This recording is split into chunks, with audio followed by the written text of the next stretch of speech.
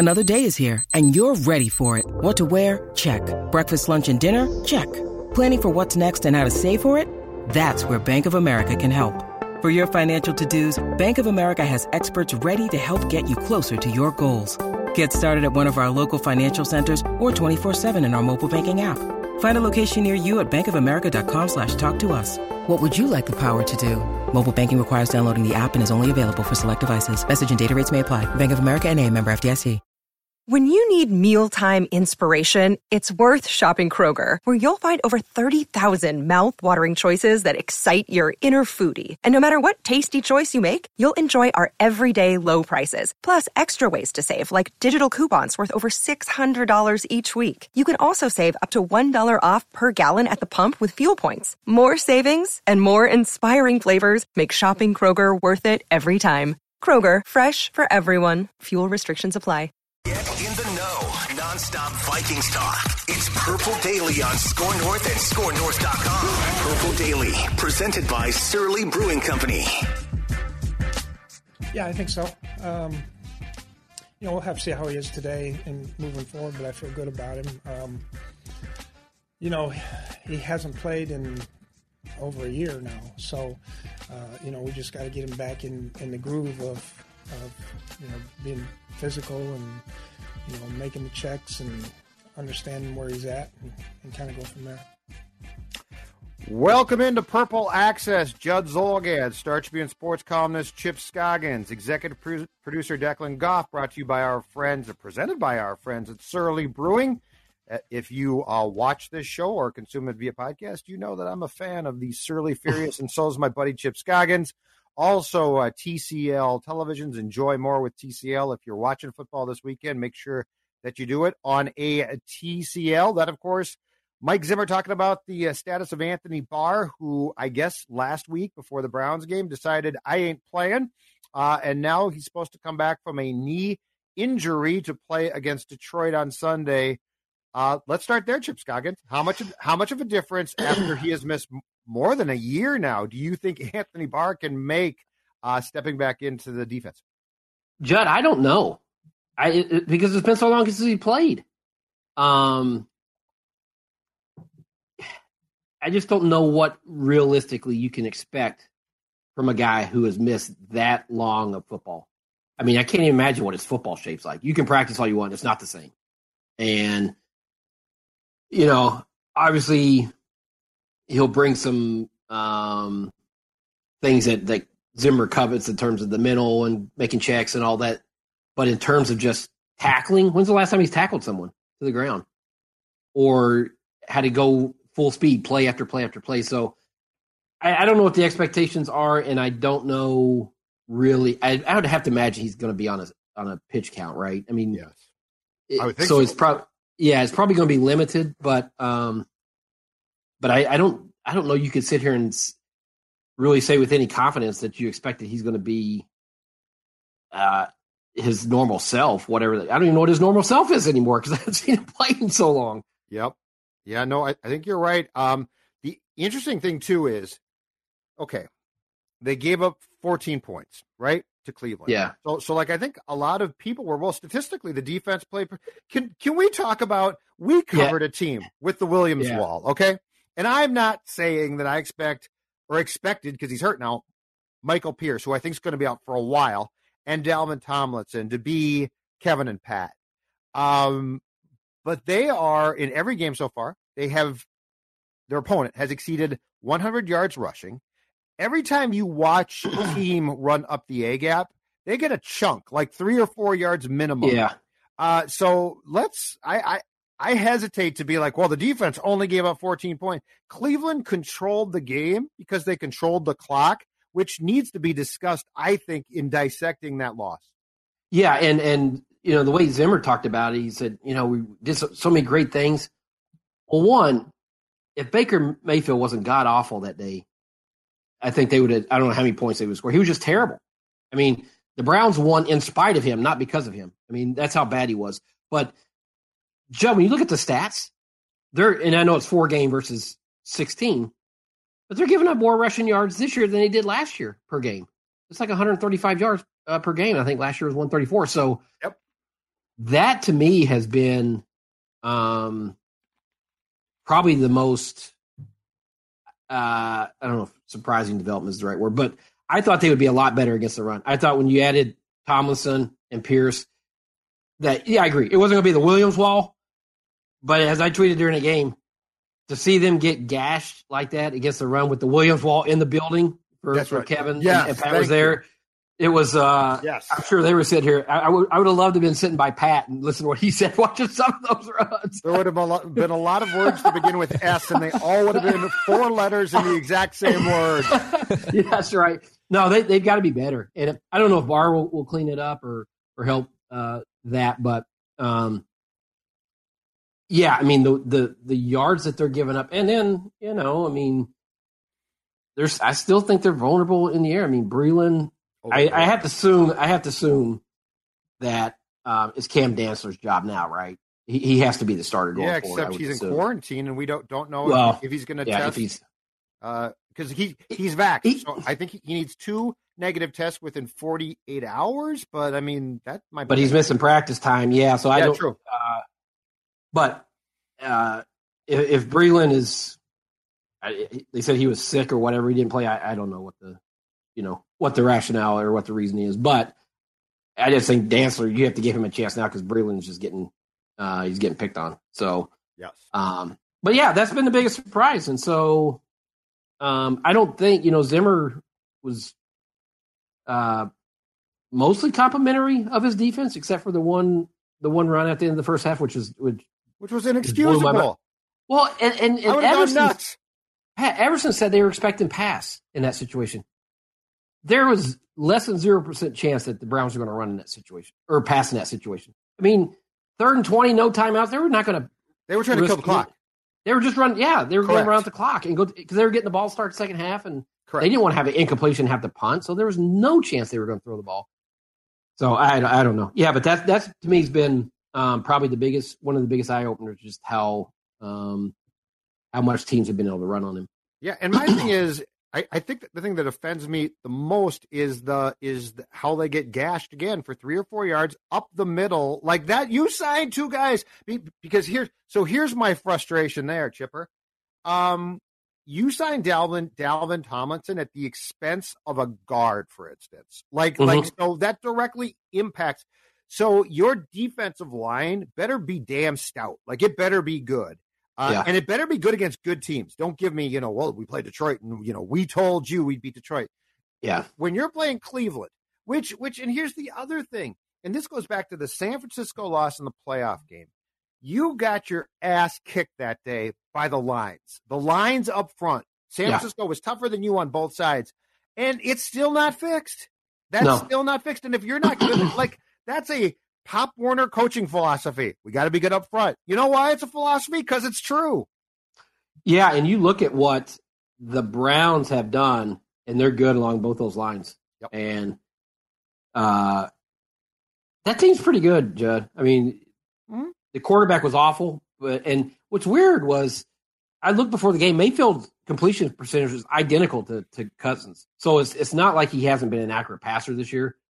I don't know how many shots he's taking down the field, if it's more of those screens but he's been accurate. So for whatever reason, he just went haywire on Sunday. He's hurt too. Yeah, I saw a thing where he has a bicep. Yeah, he's got some. So that might have contributed because he was just overthrowing guys. He was terrible. He was terrible. But yeah, I mean that game, both sides was one up front. I mean the defensive line just absolutely smothered Cousins. What did PFF have? 22 pressures. No, I think more than that. 22 out of 41 dropbacks, I think they had pressures, which was the most of any quarterback in the league that week. And then I just thought the offensive line and being able to establish the run against the Vikings front was a difference. I mean that, and we've seen. You're right. You go back to the San Francisco loss. We've seen those games where they lose along the line, both lines, and then they just have no. I don't say they had no chance because they, they had a chance to tie it there, but it just felt like that game was more lopsided than a 1-score game Sunday. Yeah, it's frustrating, I think, to see this team because of how they're supposed to be built get physically dominated. And Cleveland did it. San Francisco did. It's not a weekly occurrence, but when it happens, it's really good teams. And you're like, okay, if that's the template to be a really good team, why aren't you there? And that's the thing about the Cleveland run game that frustrated you. You spent all this money for these two guys, and it didn't really work. No. And it on that side, but also on the offensive line side, it goes that game showed you again in stark imagery what happens when you face a good defense. That line can't hold up, and Cousins can't overcome it. And the two things, Cousins needs a run game to be at his most effective, and he needs protection. And when you face a good line and that goes away, this is what happens. He went back to looking skittish. He had no time. It seemed like every time he dropped back, somebody was on top of him. And it looked like Kirk from last year when he's under pressure. And again, like you said, it's not going to happen like that every week because the last 2 weeks I thought the offensive line's been good. But when you face a good team, I think their offensive line is not going to be consistent enough to avoid games like that. Yep. It won't be every week, but there's going to be a handful of these that pop up, and you're like, wow, they just got overwhelmed today. And that's going to prevent them from being anything more than – you just can't go forward like that, Judd. You can't – you're not going to be a credible team if you can't hold up against good defenses. No, absolutely not. And the thing that the Browns had that the Cardinals probably didn't have, Chandler Jones was a marvelous player, didn't have a sack in that game. J.J. Watt is still good. I don't think he's probably who he was, but what Cleveland had on Sunday was Clowney and Garrett. Yeah. And Clowney was outstanding. Like, when he's healthy, he's still a really good player, and they just didn't have an answer. Here's one thing I think for this game. I think and it's rolling the dice a little bit, and I get it, it's chancy, but I think you got to do it.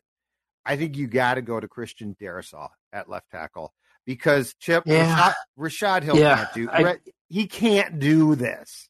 I know. I agree, but I don't love it. I just think you have to do it. And I'm sort of torn on this, Judd, because I sit there and think, God, he's missed so much time. What's his football shape? But then I just said you can't get in football shape in practice. You have to get it in game. Correct.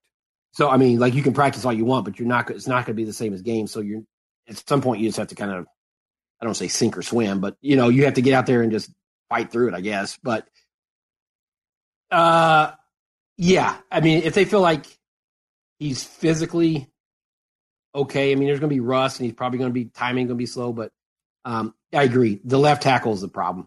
I mean, it just is. Yeah. And at some point you can't just keep covering up and helping them because it limits what you can do offensively. And I feel like they probably are at that point to some degree with Rashad Hill that they have to put so much emphasis on trying to protect and help him out that, you might be just tearing some plays out of your playbook because you can't get to him, right? Absolutely. And Rashad Hill was never signed to do this. He is a backup. If Christian Darrisaw or O'Neal get hurt during the course of a game, Rashad Hill was signed to come in and replace them and do the best he possibly can. But this notion of, well, we're just going to start him at left tackle and he knows the system. And, that's the thing about this sport. And it's not just a Vikings thing, but across the board, the stubbornness, right? The stubbornness of, well, he knows our system and we trust him.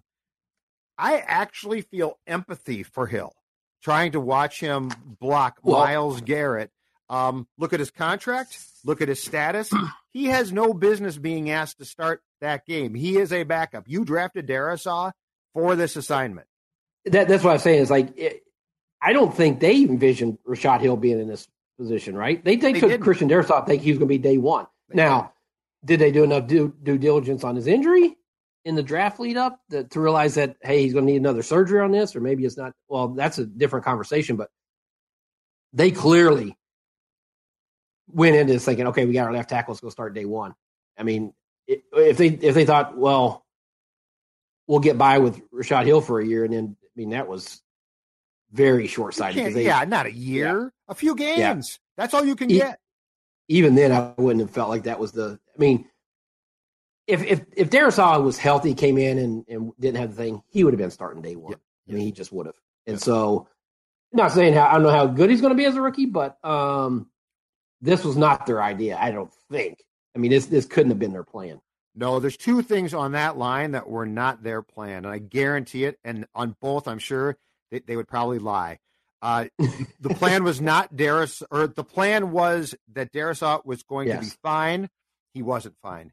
The other one that they would say, no, you're wrong, and I'm not wrong. Their plan when they drafted Wyatt Davis in the third round was he was going to be their starting right guard, because you don't move Oli Udoh right before training camp to a position he has not played previously unless you're panicked. And that one is more bewildering, I guess, to me, because, okay, he came in a little bit overweight. I wouldn't say like grossly overweight, but, well, what is he not picking up? Like, what did he not pick up? I don't know. And what did Udoh? Chip, they talk about how many times have we heard this chapter and verse? We break guys down. We do every, if he's not picking up stuff he should, that's your fault. The Vikings' fault. Like you pride yourself on, grading guys by that weird system Spielman has. So like, it's very weird, but it's very, but it's on you if he's not what you thought, because you had you tell us that you are so great at grading guys. Yeah. And it's, I just assumed both of them would be starting week one, and maybe that's you shouldn't assume that two rookies are going to, but I just felt like the bar was so low in terms of what was going to be considered an upgrade I think definitely Darisaw. I even think White Davis probably, but that one I'm just, and I haven't sit here and broken down Oli Udoh's performance through 4 games, but I mean, you would think the White Davis. He struggled, and he struggled. He's not a guard. He's trying to learn the position. I'm sure he's fine against Detroit, he'll be fine.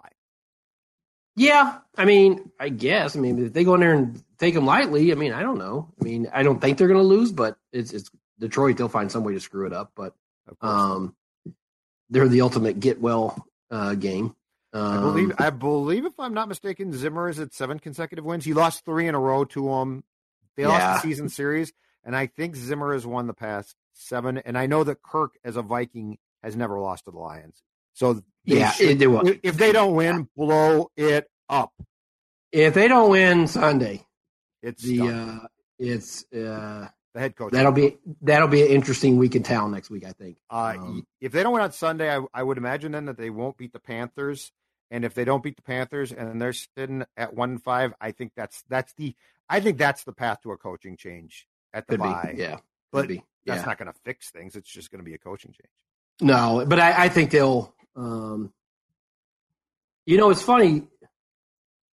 What do you think on Zimmer? I go back to the Parcells "You Are What Your Record Says," and Zimmer just.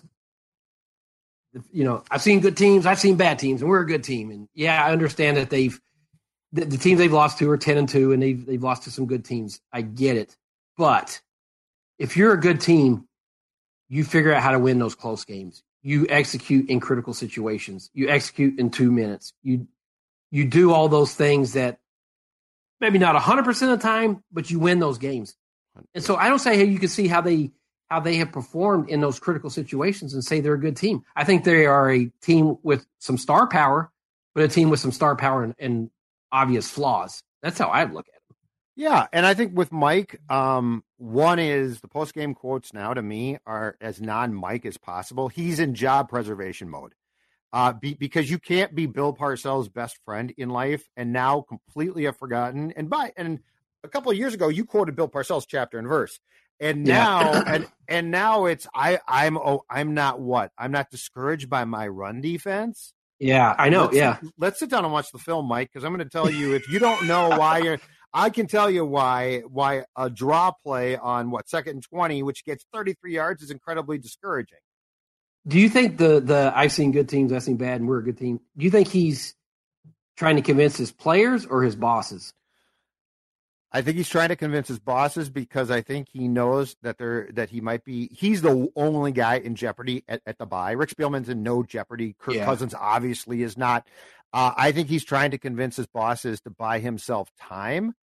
So that's my guess. But the reality is, and I appreciate this, Mike has been so honest in the past that now pivoting to that is just weird.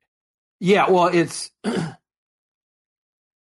I mean, you can't keep throwing fastballs, and come in there and lose your mind every game. So I understand trying to. But the run defense just say no. That was a disappointing performance. Well, that's the thing. It's like we have a certain standard on run defense, and that's not it. Yeah, so, I'm not looking for a meltdown. Yeah, but it's like really the run defense is good. I mean, no, I don't know how you say, So you're getting but yeah, it is interesting how he's handled some of these. Trying to the narrative with his team, and it does feel a little bit anti-Zimmer in some ways. So makes you wonder if he's trying to send messages to his bosses like, "Hey, we're fine. This is gonna be fine. Don't worry." I also think he knows at this point there's no upside to potentially losing the locker room. Well, that's it. That's why I said players done. Too. And that's why I said it is a message for players too, because you wonder. You do not want that locker room to. It's too early to check out, but if you feel like you're being blamed for stuff, yes, that's where it could get dicey for him. And somebody might have talked to him too, because he has brought a full halt to the either directly or between the lines blame Kirk and the offense, which he was doing earlier this year, and that's sort of come to a halt. Like during camp. There was always stuff about Kirk sideways shots. I feel like the last one that was a real shot was at halftime of the preseason opener, I believe. When we hold it too long. No, week one. The Bengals game. Week one. That's the last time that we sort of heard him dump on Kirk, and you're like, okay, Mike, your defense is not the greatest, so that might be a dangerous route. I wonder if somebody got to him and said, you're doing absolutely no good by jabbing Kirk and the offense when your defense is not great. So now it seems like he's defaulted to everything's fine. Yeah. Well, the Bengals one, remember? That's right. That whole thing was a disaster. And he told the sideline reporter that the quarterback's holding on to the ball too long. It's like, that was not the issue. First half. So it almost like that was his default setting back then. It's like, all right, whenever something goes wrong, I'm going to blame the quarterback. But he hasn't, he's not doing that anymore. So, I don't know. I mean, Judd, it's weird. They look good at times, and then you see them like in the 2 minute, right at halftime, where they just have a clock management issue or breakdowns, and they're just not good enough to win in those situations right now, because they're just, for myriad factors. Whether it's offense, defense, special teams, whatever, it's just like they're good teams win those games, and they're just not. So I don't know how you can say they're a good team. And spending a lot of your off-season cash on defense, especially when it's on guys like Breeland and Peterson, actually I think has played pretty well. But the fact is, like we talked about this, the theme after they signed guys, Chip, in March into basically the spring was, you see Kirk's contract doesn't stop you from signing guys. And I said, hold on a second here. I said, Dalvin Tomlinson was a pretty expensive investment. But beyond that, you basically went to garage sales and picked up guys from the garage sale heap. So don't confuse names like Patrick Peterson. Could be in the Hall of Fame. That's true. But he's not a great player still. So I think we got taken with, well, look at the amount of money they spent on defense. And what we didn't parse apart was, okay, they did put a lot of their focus on defense, but it's not like they signed a potential Pro Bowl end. They tried, they couldn't get it. Dalvin Tomlinson, in sort of a weird way, is asked to move from nose to 3-tech. And I guess the last 2 weeks he's graded out great on PFF, but that's where the eye test has to come into play too. And when teams are gashing you in the run, that's not great to me. But I think that was sort of a point of confusion where Viking supporters were like, Kirk's contract doesn't stop you from doing a thing. No, that's not true. It really does. Yeah, and it's not like they were giving these guys like Breeland or McKenzie, Alexander, whoever, massive contracts. I mean, you're getting But a lot of times, and I fall in that trap too, like you sign a veteran that's played a lot of football and you just assume you're getting the previous version. Well, you don't know what there's going to be some drop off. You know, you're not getting a Patrick Peterson All-Pro. He wouldn't be available for you if that was, you know, if he was at his prime and at his best. So, but I think he's actually been pretty good. But you're right. They spent money, but it's not like they went and got the best offensive guard on the market or correct or the top defensive end. So, no, I don't think that's the same conversation. No, at all. I have an incredible stat to share with you, Chip Scoggins. We've talked about this on Mackey and Judd. We've talked about it on Purple Daily this week, and we will now bring it to Purple Access. Mike Renner, Pro Football Focus, delved into the snap counts for rookies. Through 4 games, do you care to guess the snap count for Vikings rookies in 2021 so far? Total? Total. Or just, so the 4 games. Just off 4 games, offense and defense? Yep. Or not special teams? No. Okay. Not special teams. Snaps. Who are the rookies? And who's playing? This is exactly right. That's a good So first Darrisaw probably had Darrisaw hadn't had an offensive one. Yep. Holy cow. Yep. Wyatt Davis hasn't played. No. And I'm trying to think of any guys that have been in there on Kellen Mond, obviously. Kellen, is the no. third quarterback. Defense. Who's their top defensive guy? Holy cow. Have they had any? 9 through 4 games. Let me put that in context for you. Second on the list, the Seahawks, 46. Third on the list, wow. the Rams with 91. Fourth on the list. So we're talking about the bottom here, okay? The bottom. Yeah. The Titans, 142. Fifth on the list, the Tampa Bay Buccaneers, with everybody back from a Super Bowl champion, have employed their rookies for 144 snaps. The Vikings have gotten 9 snaps from. Who are the 9? I don't know who would have the snaps. Smith-Marset might have been on the field for a few snaps on offense. Yeah, I guess because he was active till he got hurt. Yeah. I have to look at the draft. And the thing is, it's a great question, Judd. How many guys did they draft too? It was like 17 guys or something. The thing is, we get so caught up with, oh man, Rick Spielman went to the store and he came home with all of this stuff, and it's like, and now we have to throw most of it out. Well, it does speak to. Chip. I know there's part of that is Zimmer telling Spielman, I'm not relying on rookies. Correct. After last year, and I want veterans on defense. But 9 is holy cow. That's staggering. That is last by a mile. Yes, right. Not even close. 46 was the second for Seattle. So it's not even close. It's not even close. Wow. Well, obviously that'll change once you get Darrisaw up to speed, and he'll become an every down guy, I would think. But I mean, we thought other than that, we thought Wyatt Davis was going to start. We thought that these guys, that some of them, not all of them, might get on the field. Well, we didn't think defenses when he signed all his veterans. There was no right. chance of a veteran. Yeah. All right, let's go through the draft class. Christian Darrisaw hurt, might play on Sunday, which to your point would change that drastically. Kellen Mond in the second round. Third round pick. This was a weird one. The 15th pick of the third round, former college quarterback turned linebacker Chaz Surratt. So he wasn't going to play because he's not prepared to play. He's not even close to being prepared to play. Wyatt Davis, another third rounder. Their third round pick, Patrick Jones, the second defensive end from Pitt, who I heard good things about. Me too, yeah. In the camps, and I think if I'm not mistaken, I think he's been inactive for all 4 games so far. Yeah. The fourth round picks were Kene Nwangwu, the really quick running back who's been activated now.